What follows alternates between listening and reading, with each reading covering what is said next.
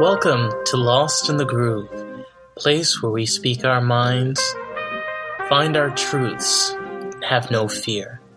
Really meaningful conversations with real people. Stay tuned.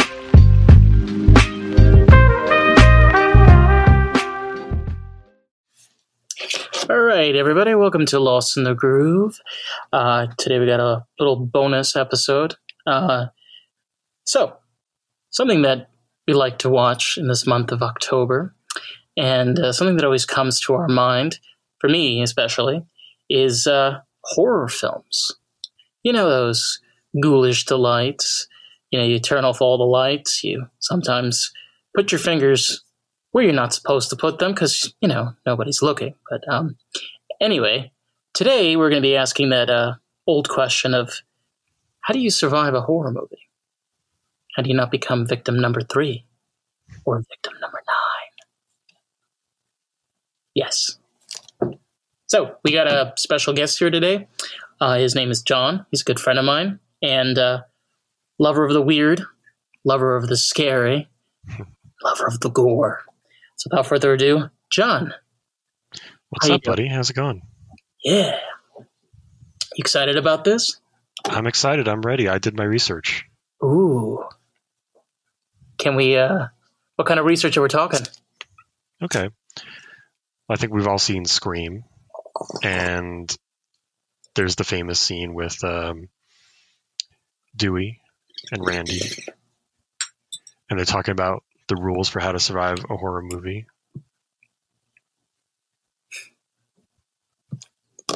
So I thought maybe we could start there. That makes sense, right? Yeah. So I think the major ones that everyone remembers are: you may not survive if you have sex, you may not survive if you drink or do drugs, and you may not survive if you ever say the words "I'll be back" or "hello" or "who's there." I think, like, that's kind of, I always remember this, like, the person that's like, hey, let me check out this creepy basement. Mm. You know, and I'm like, oh God. You know, you're watching and you're like, okay, he's going to get murdered. You ready? 3, 2, and everybody counts, like 3, 2, 1, bam, he dies. Like, the second he goes down the stairs, the ghoul or the monster or Chucky, you know, just comes out with the knife and it's like, ha, I'm waiting. You know, there are like a bunch of those like things where, like, as normal people, you're like, how fucking stupid are you? It's like being too unrisk averse is bad for a horror movie.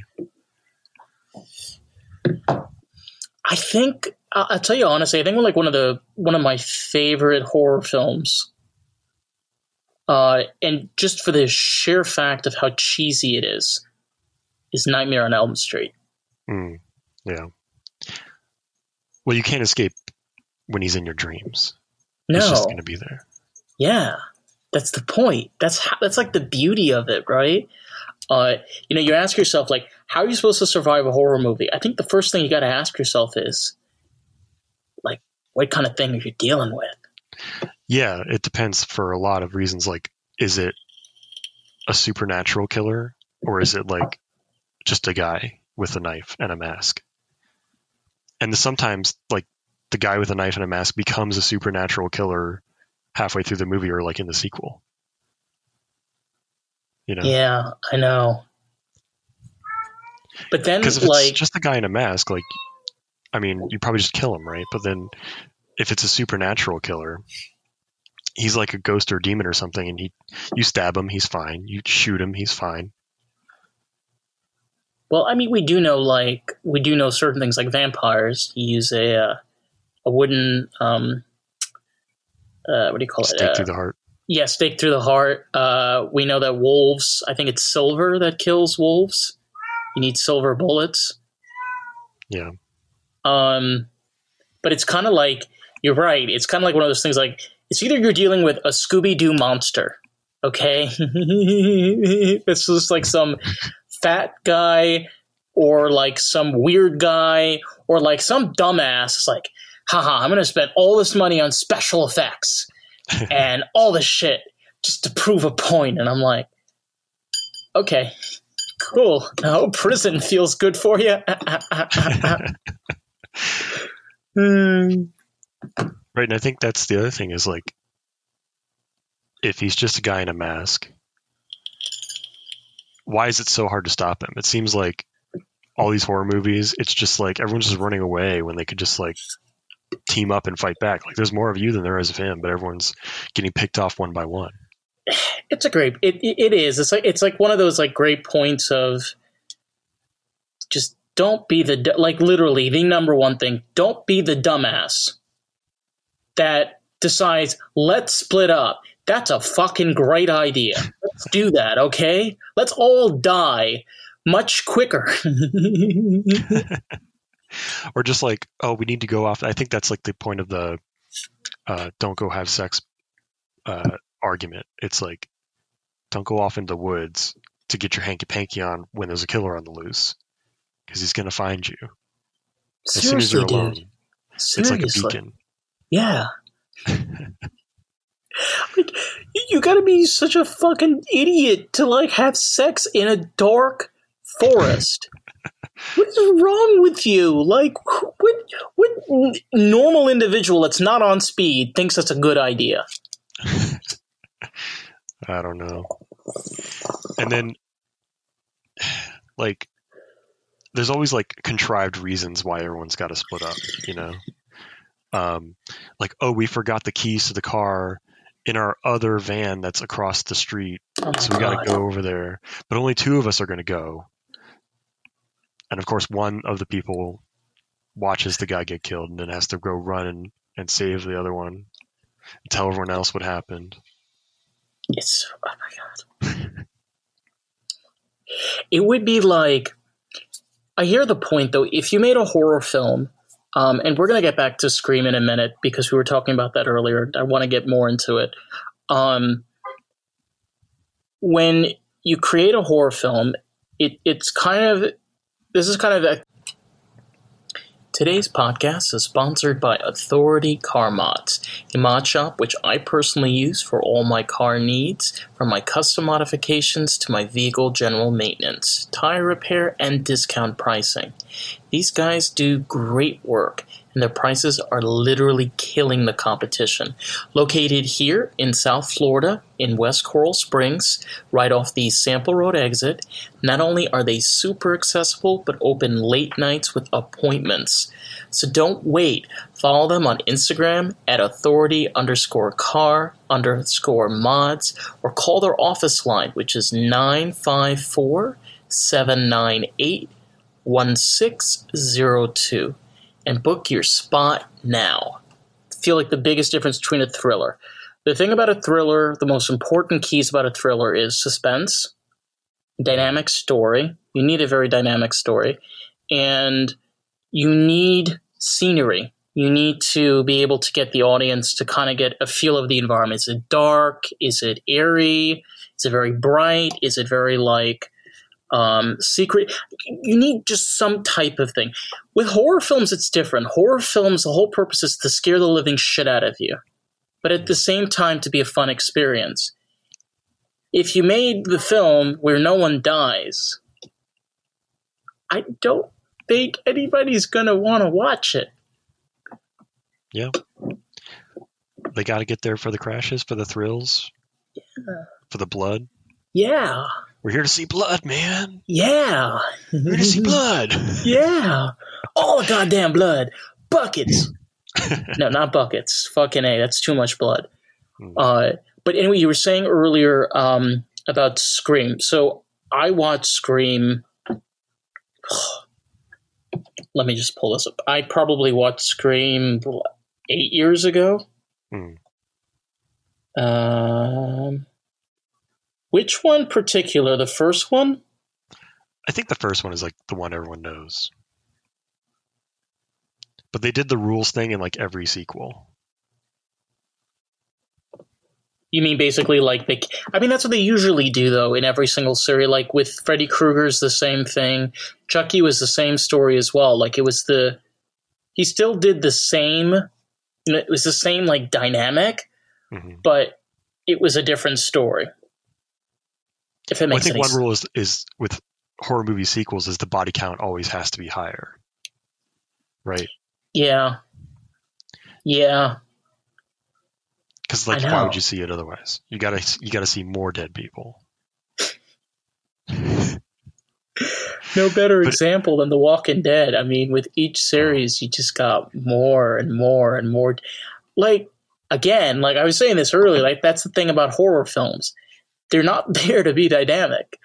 They're there to scare the living shit out of you. And like we said, like blood, we need body count, honey. Like we need like not 150, we need like 2,000. well, I was thinking about that too. Like you'd rather be, if you're gonna be trapped in a horror movie, you want to probably be in the first movie, not the sequel,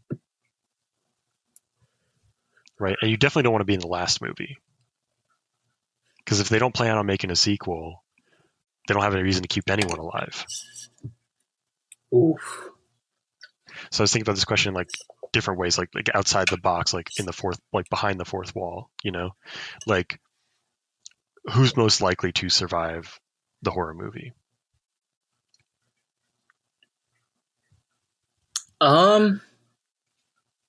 Really depends on the series.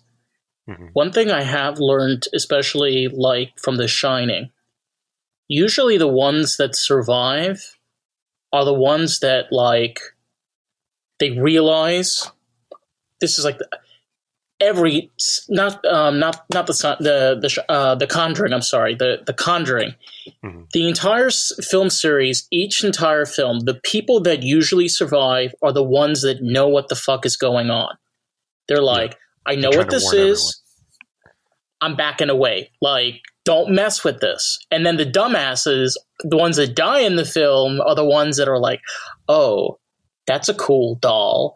Or, oh my God, let me touch this book. Or go over here to this weird shadow thing. Like, or the ones that don't believe it. They're like, they'll hear about it. They'll be like, a leprechaun that's like killing people. Like, that's not real, man. What are you, stupid? Yeah. He dies like 3 minutes into the movie.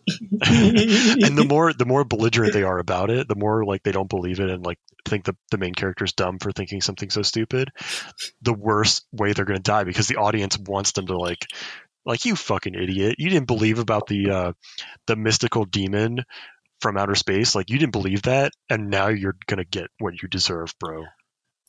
I forgot the name of the movie. It was an alien film.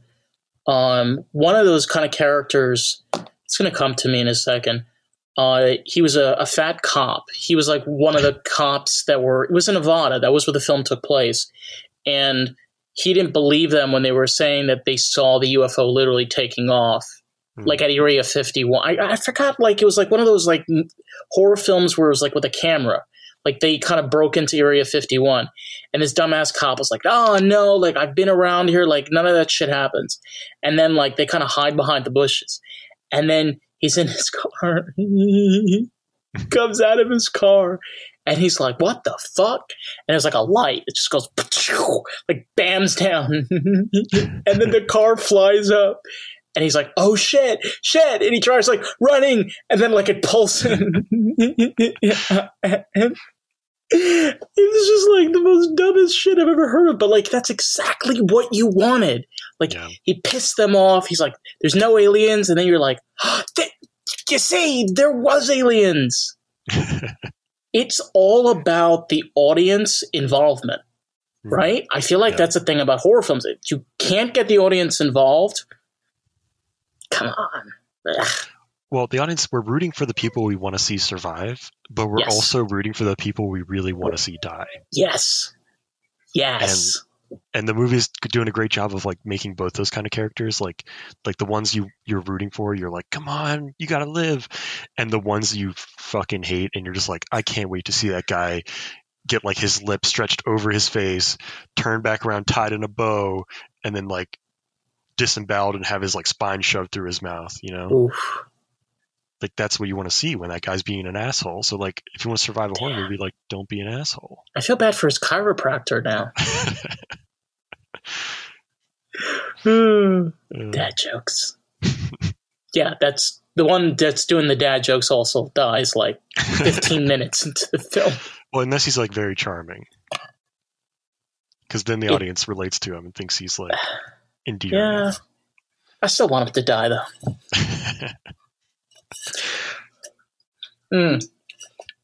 So, like, in all of perspective, like, we're kind of talking like how to survive a horror movie and like understanding like what a horror movie is. This was like one thing that was kind of strange to me is that there are the group of people that actually root for the villain, like Chucky, or I can't really think of many names. I'm stoned right now. Okay. So don't blame me. Like Freddy Krueger, Hellraiser, Hellboy, not Hellboy, Ghost Rider. Yeah. Yeah. Ghost Rider can be considered. Yeah. Sure. Yeah. Can I get a pass? Sure. Yeah. All right. Thank you. And like, I'm like one of those people, like, I kind of think they're kind of sick. Like the costume, the design, like the scariness. I'm like, whoa. Oh, yeah. Yeah. But I wouldn't want to do any of that shit. Like, God, no. But God forbid. God forbid. God forbid. Yeah. Jesus Christ, amen, hallelujah. But yeah. Yeah. Like they got a style, they've got like pizzazz, even like Leatherface. He's ugly as hell, but he's got style. He's got that country, old town country boy kind of like vibe to him. Oh, yeah. I mean, like, you've watched like Silence of the Lambs, which is more of a thriller. It's not a horror. Yeah. But what's the name? Hannibal Lecter. He plays this. I mean, the actor that played him was amazing. Just the way he played that character, the way that like it scares a living shit out of you. You're just like, whoa. I don't know. Like, I think that's just like, I know there's the heroes and the ones who want to die, but come on. That's what you look forward to, is like, and I think they actually get more screen time than the people that actually die. So you're saying the best way to survive the horror movie is be the killer? Yeah. Yeah. Yeah. Like, because you're always coming back for the sequel. Yeah, for sure. Like, no one's going to kill you. And even if you're dead, you just become some kind of like zombie ghost space alien thing. Or you be Elvira. If only I could be Elvira. Yeah, I mean, a lot of plastic surgery, a lot of push-up bras, and honey. The CC is definitely in the 2000s. But like, that's also the thing, like we were talking about earlier, is like the whole thing of, so sex and horror films are interesting. They either swing two ways. Either where the victims are the ones that have sex and die, or the victors, like sometimes you'll have a mash of other, will have like sex or be like really sexy, and then there's like a war that breaks out between them. It's just like, my mind is going crazy right now, because like when you talk about horror films, there's so much shit. There's so much fucking shit. Like, if you're in there, how to survive, like what positions to do, like what like measures to take. And then like you fucking realize if you're like one of the gang, you can like get into other franchises and then like pick fights, and then it gets even better. Not always. They're usually terrible, those films. The MASH, they're horrible. Oh, like the Freddy vs. Jason and the Alien vs. Predator. A dick against, I don't know, a gallbladder? Like, Alien. I love the Alien franchise, preferably the first 3 movies. The rest are, yeah. But I mean, so this is just marijuana high, but like just going through, like, especially characters. When we talk about Alien and Predator are one of those type of like horror characters. They're extremely dangerous. Like, so dangerous. You need like a team, usually like a team of like 50, and then like only 2 of them survive. But you need a large group to kill them. Yeah. Well, I think Predator, it's like you just need the right tactics to kill them. You can't be a dumbass. Right. Well, that just goes back to everything. You can't be an asshole and you can't be a dumbass to survive. No. You can't be obnoxious. I'm kind of thinking now, like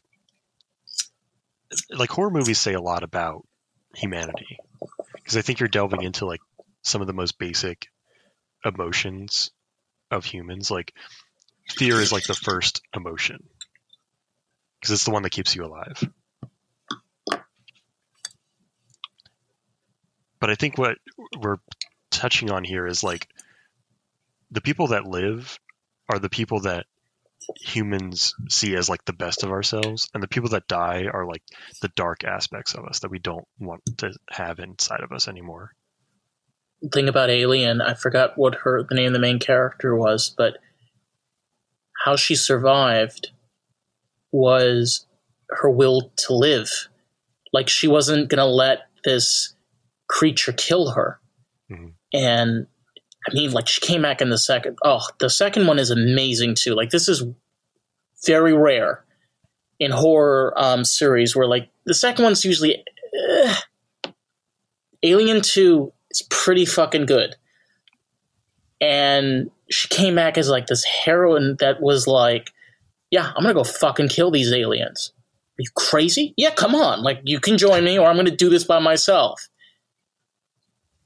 I love that. It's very inspiring. Yeah. Yeah, when she called the alien a bitch. Or fell in to the ball of fire to kill the alien. Oh, you bitch. Yeah. That was like very 90s. Like, I guess that was like late 80s, early 90s. It was like... Well, came out in 79, dude. The first Alien movie was 79. Isn't that crazy? Wow. That is crazy. Yeah, look it up. They did all of that before special effects. Oh, wow. It's crazy. Yeah. Turns out, Alien was a giant puppet. And he was controlled by 20 people. 20 people had to control that thing. Mm. Come on. Now, you know, like, I say to myself, I'm like, the more you read about some of these, like, even The Conjuring, like these series of how much work and effort goes into making them. To me, like, I'm an artist. I see this and I get it, it's horror, but you see the art that goes into making these films.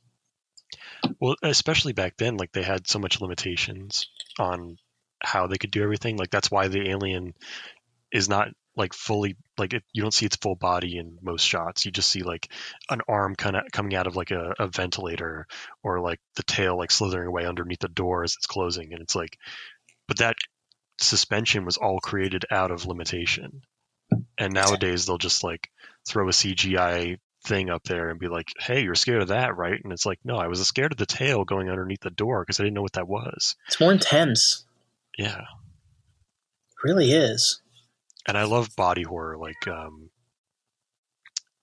all those things like The Thing, the movie The Thing.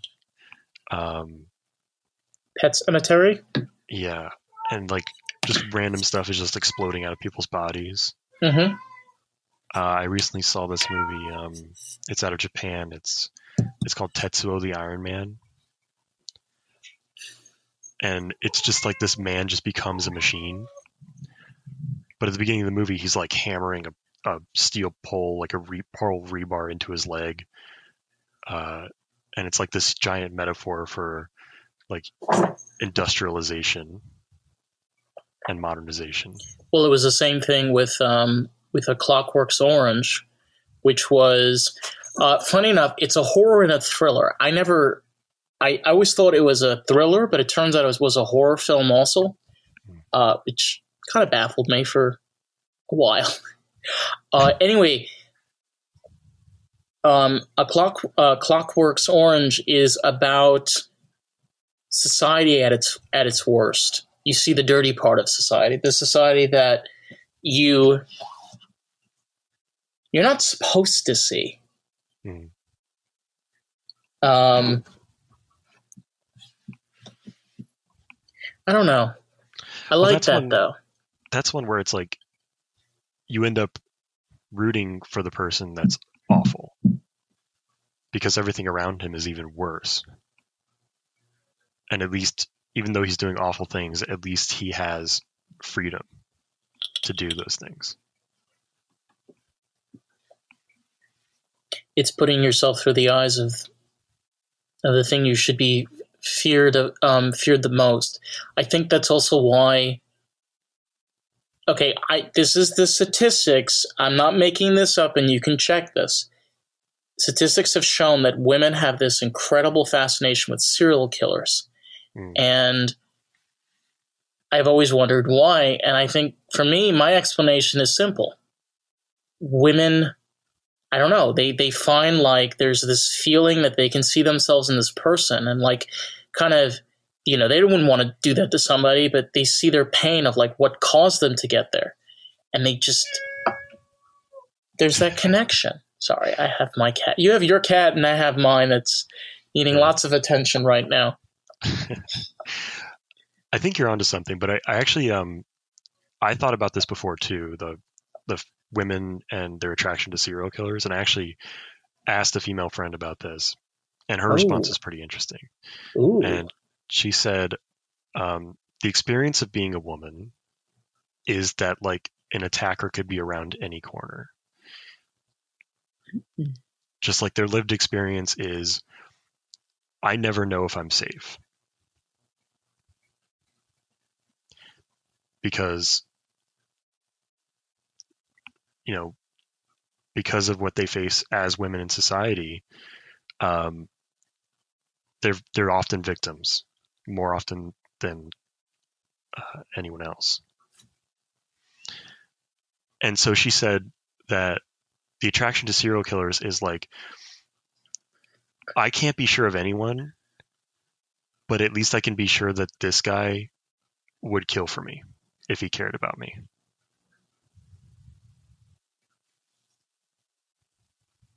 Damn. And it's like anyone might be a killer, so the guy being a killer for a known fact doesn't really make him that much dangerous, or more dangerous than anyone else. At least they know. At least they know. Wow. It's crazy. I think that's where our love and fascination of horror is. I'm a big believer of the idea of being kinky, being erotic, being wild, loving, the punk and the BDSM and the swingers. It's a part of humanity. And as much as we try to face it and hide it and be terrified of it, I think we need to embrace it and realize that there's the good, the bad, and the ugly, and they all come together as one.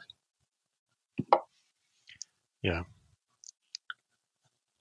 I think that is a lot of what horror is like,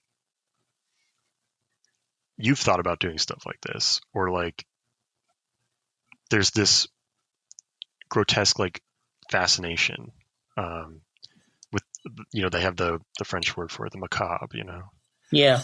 Macabre. And they, you have this fascination with death, you have this fascination with murder, you have this fascination with stuff that we relate to animals, but we like separate ourselves. We say like, oh, we're above all that. But really it's like still deep inside us, like in the natural instincts of the hippocampus or whatever, like basal part of the brain is there. I've said this before. We're going to be talking about this on another episode. Your subconscious mind. Mm-hmm. I've said this. My subconscious mind, and I've seen it, He is an Gruppenführer, Nazi general. He is a nasty motherfucker. And that's what your subconscious is. It's the deepest, darkest part of our brains.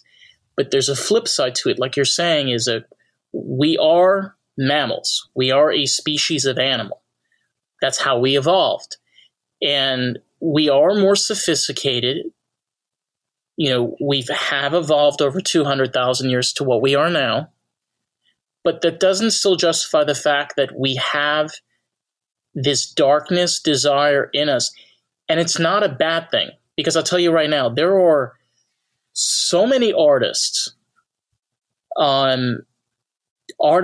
designers, creators, makers that have these dark, you know, I think I always pronounce this wrong. I think it's Stephen King. I think it's Stephen King. I can't remember. You know, you take a writer like that that's able to create all this. He has some fucked up mind, but look what he's made. I love his books, even though I can't pronounce his name correctly. Fuck dyslexia. But yeah, it is Stephen. But it's Steve? like Stevie boy. Oh, Steve. Okay. It's like these stories and these experiences of like these made up people really tickle that like core part of our brain that's like very instinctual. Yeah. But at the same time, there's people who like, it's like very divided. There's people who love horror movies and people who just don't care for them at all. But I am one of those believers, and I said this before, like even with Jeffrey Dahmer. I don't know this for fact because maybe this is in another universe, but I think if you took a person like Jeffrey Dahmer, before he started all of his killing, he took all of his anger and aggression, and you dumped him in a punk grunge scene in the like late 70s, like put him in New York, or he would have just gotten to New York and just gotten into that scene. I feel he would have been an incredible artist. I mean, the sculptures and the pieces he could have made because of the mind that he had, he could have been something. Like, we could have been like, today we could have said like, did you see the new Jeffrey Dahmer piece? No, I didn't. It's crazy to think about, but that could have been a reality. Hmm. That's interesting. Yeah. I know. It's like those people who have those dark minds, or maybe it's just the people who have looked upon their own dark minds, are the ones that create the things that we find like so attractive to us.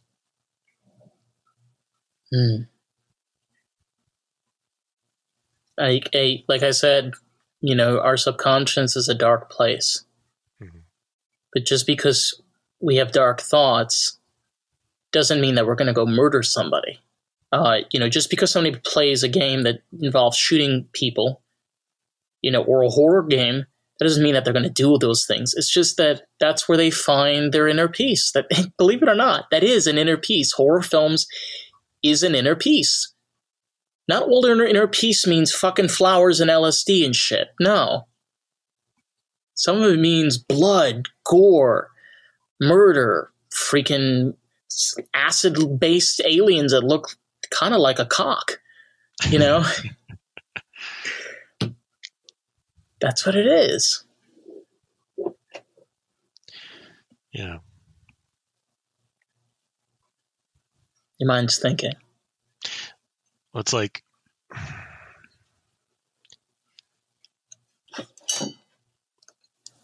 what does it mean that in some ways, like, peace or like finality of what humans are looking for includes so much chaos? Like, could we actually find comfort in a perfect world? No, I don't believe that. I don't think so either. No, that's where I think that's where the hippies fucked up. Mm. The more I learn about like the punk scene, the more I realize, oh my God, like that is utopia.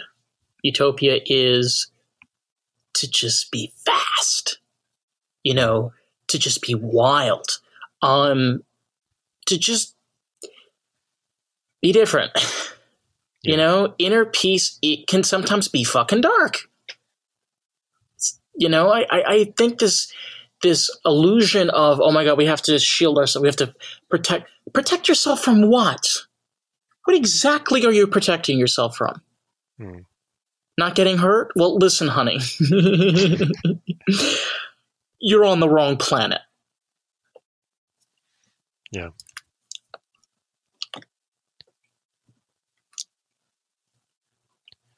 It's so true. It's like I get these. I'm always out there trying to like invite people to things, get them to like get out of their comfort zone, do something they've never done before. And I always get these responses that I never understand, where they're just like, well, this could happen, that could happen. I can't go kite sailing. I might fall. I can't like go rock climbing. I might break my leg and get stuck. I can't go kayaking. There might be an alligator in the water or a shark or something. And in my head, I'm like, so what are you going to do your whole life? Just like pee in a bucket? Do anything interesting? Yeah. Just like avoiding all risk. You just like, what's the point of living at that point? Yeah, I can tell you, like, from my own experience, I have claustrophobia. I'm terrified of planes, but I go on planes. I don't give a fuck. I just, I have a thing. I have a noise pair of canceling headphones. That's also another part of this, is remembering we're always going to have fears and things are going to suck. But the truth is, we all have ways of coping with it. And believe it or not, I think that's actually one of the ways of how to survive a horror movie, is just to think clearly, be smart, figure out a way of dealing with your situation, and don't be a fucking dumbass and be like, oh shit, I left the keys in the other van. Oh my God, you didn't bring all the keys? What is wrong with you? Who doesn't bring all the keys? But if you're the guy who berates the guy for not remembering the keys, then you're going to be the one that dies because everyone's mad at you for it. You're the bad guy. Oh yeah, right. I'm sorry. I'm the annoying Carl. Sorry. It's okay, man. It's going to be Derek's okay. going next. Yeah, Derek just yelled at you. He's going to go get the keys. Oh my God. And then you got, you got Freddy, the little dumbass that's smoking weed. And he's just like, I love those characters, the ones that like should have died at the very beginning. But then like at the end of the movie, they come back and they're like eating a box of cheeses. And you're like, where have you been this whole time? Yeah, that's a good one. Like the character who's like a buffoon who like gets in all these terrible situations, but just finds his way out by happenstance. Yeah. It's like he's like walking around and the killer's right behind him. He's got his axe ready and he's about to chop his head off. And then he goes like, ooh, a Twinkie, and like bends over. But it's like that moment of levity or that comic relief that they throw in there. So being the comic relief character is a good one. Being spontaneous? Is that the word? Spontaneous? Yeah. I love those characters. I'm trying to think of... Can you think of a movie that has one of those? Because I'm trying to... Well, I think Scream's one. Randy is definitely that character. Oh my God. Like he's like still yelling at the TV for the horror movie that's playing on the TV while everyone else is running away from the real killer. And he's like, don't... Get out of there, you idiot. What are you doing? He's right behind you. And like the killer's like literally right behind him. They always have those. They always have. I've noticed this. They've always have a name ending with like an IE or a Y. It's like Randy, Freddie, Danny, Georgie, Bobby, Robbie. And you know why? It's because the guys in Jersey Shore figured that out. If you want your name to sound better, you just end it with a Y and then add like the first letter of your last name. You never heard that before? No. Yeah, like so if you're in Jersey, you got Tony P, Bobby G. That's how they say their name. Well, I'm not from Jersey. I'm from New York. Yeah, close enough. Like where we live, like where I grew up, like we've got a choice of names. I'm serious. It's like you either got a Christian name, you either got a Chinese name, or you got a name that nobody can pronounce because there's like 16 characters. I got that one. 16 characters? Well, 14. Close enough, though. Yeah, no.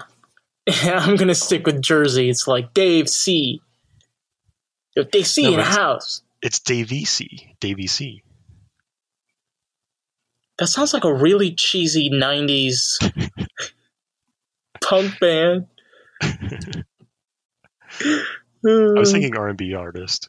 Oh my god. Oh god, we went completely off topic. Going back to horror movies. Wait, where did we leave off? We were talking about what were we talking about? The comic relief character. Yes. And then we talked about it ending in a Y and an IE. Yeah. I love that.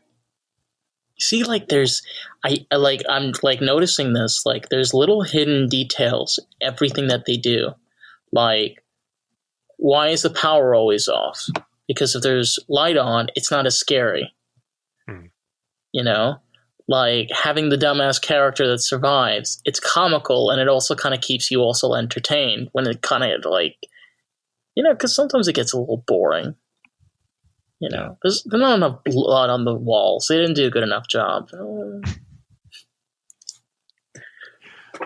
Well, there's like an entire genre, like there's horror comedies. And yes. Obviously, back in the day, Scary Movie kicked off the, like, I don't know if you'd even call that a horror comedy at that point. It's just a comedy with horror movies. Just think of this scene of like where the maid, she puts up the cross. She rips, like she kills chickens, and she's like doing this like whole thing, and they're like, "What is this goddamn lady doing? Oh my god, what's she doing to those chickens?" Yeah, horror comedy, like horror comedy is a niche. Yeah. Like it's one of like it's like the next level of horror in a way, because you're either in it or you're out. You know, it's like so bad that it's so good at the same time. That's one of my favorite kind of movies. It's just like way more entertaining in a way to laugh at the movie than to laugh with the movie. It's like the opposite of how it works with people. Oh yeah, definitely. Because like as people, you gotta hide it all the time, right? Yeah. Damn. I mean, with horror comedies, you got Shaun of the Dead, which is like a legendary movie. Have you seen that one? I'm like one of those people that when you say, unfortunately, I've been around a lot of weird people.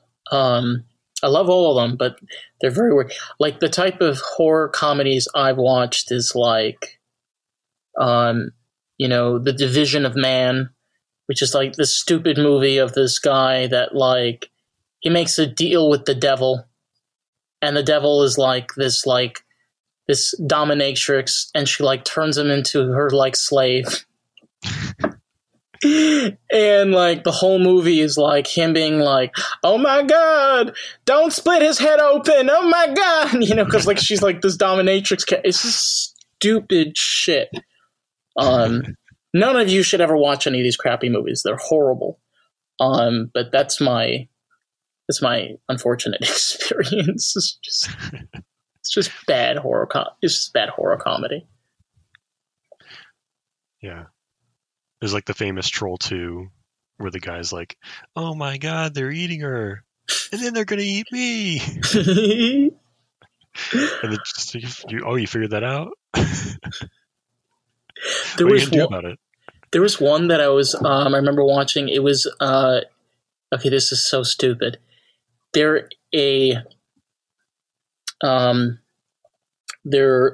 believe they're dwarves. Not dwarves. Gnomes. They're a gnome biker gang that are poltergeist. They're ghosts. And, like, this is so stupid. Like, their thing is they terrorize fat women.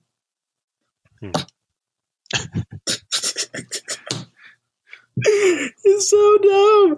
And the only thing I remember, like, was one gnome. He was running around with, like, this, like, spike blade.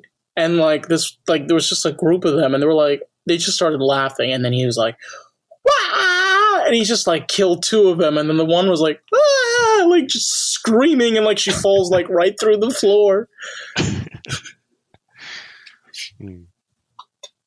That was completely weird. But, yeah.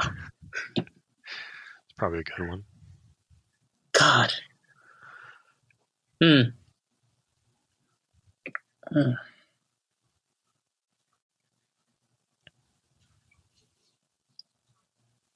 What are you thinking? I'm trying to get us back to, like, surviving a horror movie. I don't know what we haven't touched yet, but I think you can look at it from, like, the meta perspective of, like, who does the studio want to live, because they're the ones creating the story, and how do you in the story become one of those people? So I broke down thrillers. You can correct me. This is just from my own perspective. I think three. I don't think there's three. I think there's about, like, four, and two. It's basically two, but they're broken down into two separate categories. First one is you got to be involved. So a horror movie, the whole thing is you're involved with the story. You're trying to figure out what's going on. And then the step below it is it's just immediate of, like, you know what's going to happen to this person. It's very, like, the same thing with thrillers, like the same thing with horrors. You know what's going to pretty much, if you're into it, you pretty much know what's going to happen throughout the film. They kind of give you those key plots throughout the film, so you're able to put all the pieces together. The other thing that I think, which is great about horror films, is the setting. Like, what are we doing over here? Are we doing a haunted house, a crow that's being possessed, the devil? And then you build from that. So then, okay, so what exactly is the killer or the creature or whatever? What is it going after? Like, what is it specifically targeting? I don't think it's necessarily that they're picking and choosing which characters die. I think what they're doing is they're creating the pieces and they're saying, okay, we want our audiences to understand this so they can put that together. I could be totally wrong, but that's just kind of my take on how a horror movie kind of works. So you're saying they're not from the beginning choosing who lives and dies, but they're creating all the pieces and then thinking it through, like, okay, who would naturally die in this situation? Yeah. That could be. Especially, I think, for the great horror movies, that's probably, like, how they were formulated. I mean, if you go back just a few years, and I think it was 1975 or 74, Jaws came out. And that was the beginning of blockbuster, a blockbuster film. And in that film, their biggest problem is that the shark apparatus kept on breaking down. They actually were going to show more of the shark, but because it kept breaking down, they could only show different bits and pieces. So that's again proving my point. The whole thing that happened with Jaws was, and the reason why it's so freaking like a thriller, you barely see the shark coming. So you get to put the pieces together. Okay, if the shark isn't coming and you have this stupid idiot that's doing this. So they had a story. It didn't really work out. And they kind of made it work. And then we as the audience kind of figured out the rest of the pieces. So it's almost like Jaws the shark told them who was going to die. Yeah. By breaking down. Like, he was like, I'm not working, and this is my message to you. That this is how you need to make this movie. Yeah. I mean, it's kind of crazy to think of an animatronic failing. And like we were talking about earlier, a lot of these early horror films, they had to be dark. They had to use very distinct colors because of the limited technology that they had. They had to create these environments that felt realistic enough to scare you, but didn't feel fake. And I think a lot of what we learn about horror films is what we've gotten is just a way of these companies to make films with the limited amount of things that they had. So I think as an audience, we actually kind of create the cult story, the groups that we kind of create around them. But yeah. Yeah, like we, the audience, decided what was going to happen in the story. Yeah, because, I mean, think about it. A lot of these early films, they couldn't show too much, you know? Like, it's crazy how the main, and we were saying this earlier, like, this is the main difference of what it was years ago. Years ago, you barely saw the terrifying, like, in Pet Sematary, it was the same thing. Because it was so expensive, it was so difficult for them to create these things. They could only show them from a limited period, so they had to be very resourceful. So what happens is that they have this basically blank story. They're like, okay, it works, like we did it, and then they got to know how the audience reacts. Think about it, a lot of great horror films are cult films now. Because the audience didn't get it. They were like, what the fuck is this shit? And they failed. Yeah,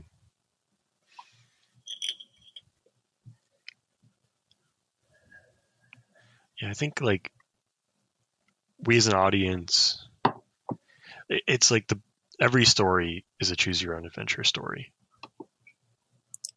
Because the audience is an agent of the story.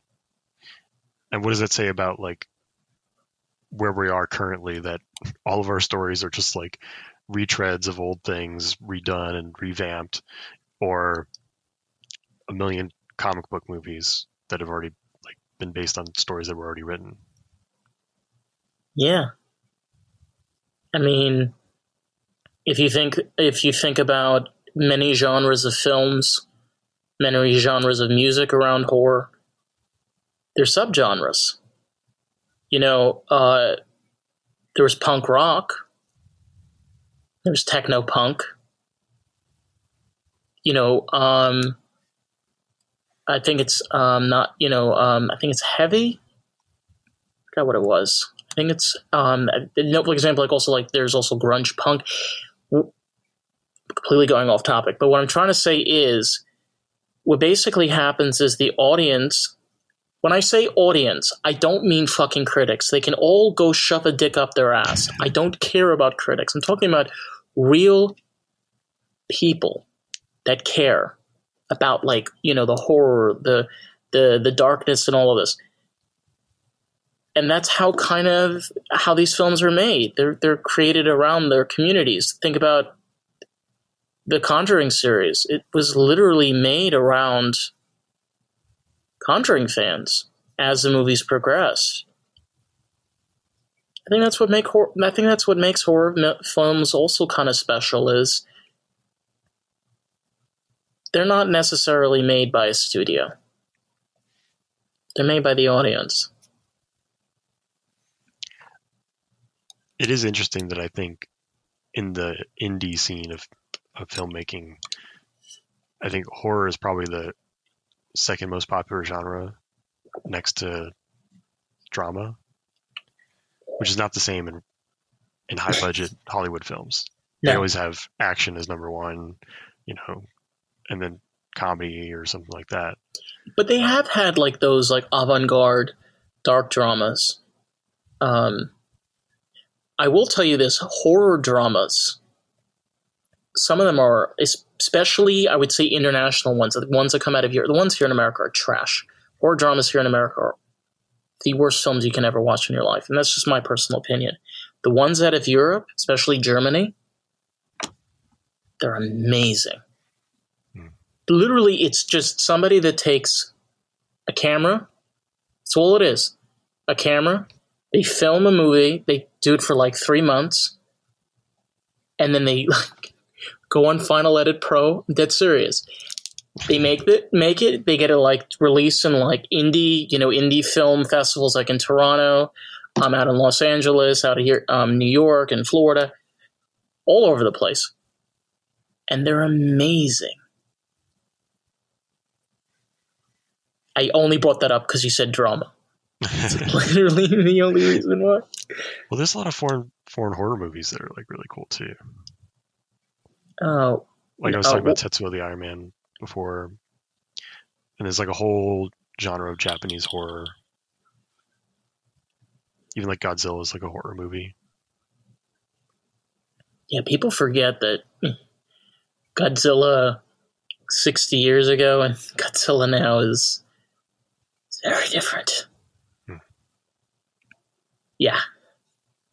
There's a lot more of puppet smashing cardboard buildings. I think the low budget aspect is like something key to horror movies. They always have that level of cheesiness where it's like not hyper realistic. There's not like explosions happening all over the place to like draw your attention. It's a guy with like a rubber hand, and he's got a knife to it, and there's like fake blood oozing out all over the place. But at the same time, you can tell it's super fake.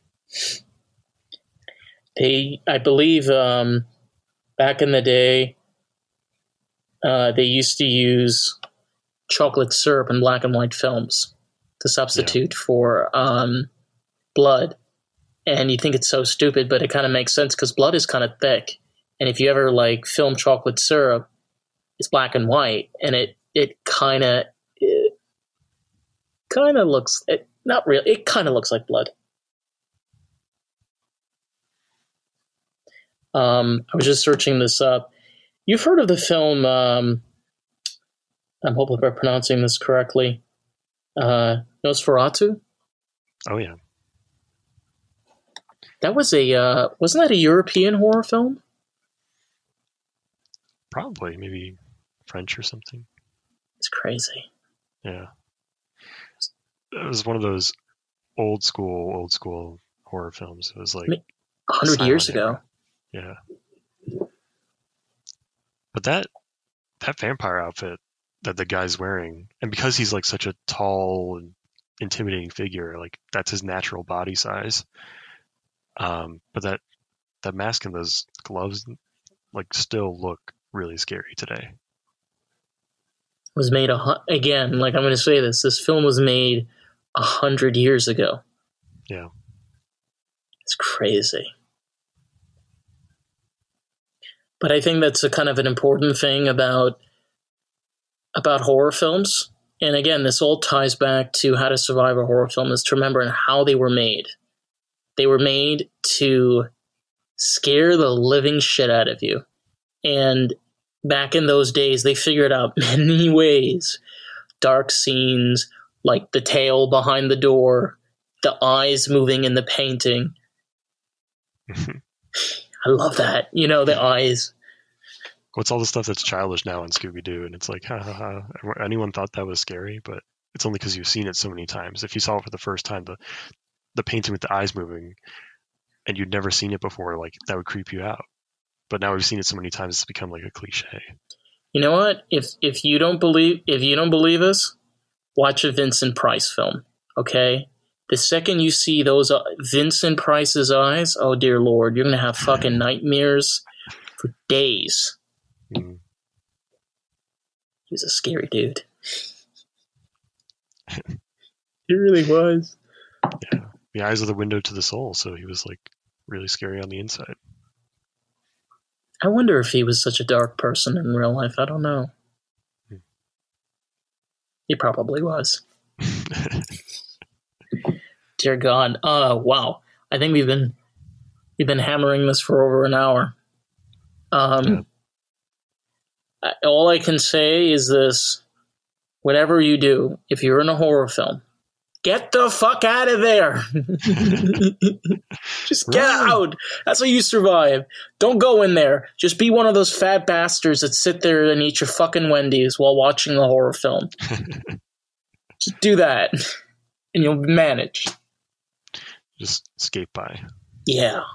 Well, this has been fun. This has been really enjoyable, and I feel I'm intoxicated. But we will see you guys and Goyles on other episodes. Be sure to check out our YouTube channel. And I don't know if, John, if you want to put down some social links for anybody that's here in South Florida, because this is a Florida podcast. John is a part of groups that they do game nights. They do, go hang out, kind of meet each other, do a lot of fun stuff out here if you're in Broward, Miami-Dade. For your lazy sons of bitches in West Palm Beach, we love you. Hopefully we can get your asses out of here. But anyway, see you sometime in the future. We'll see. Who knows? I don't know. I'm getting the fuck out of here. Bye. We have reached the end. Not really. It's just the end of the podcast. Thank you so much to our listeners, our sponsors. It's amazing to know that we're reaching people and allowing people to speak their minds and their truths. A big shout out to Eli, our co-host. Be sure to check out her social links and her incredible art. And our Substack weekly letter. It's every week. We'll catch you on the next one. Peace.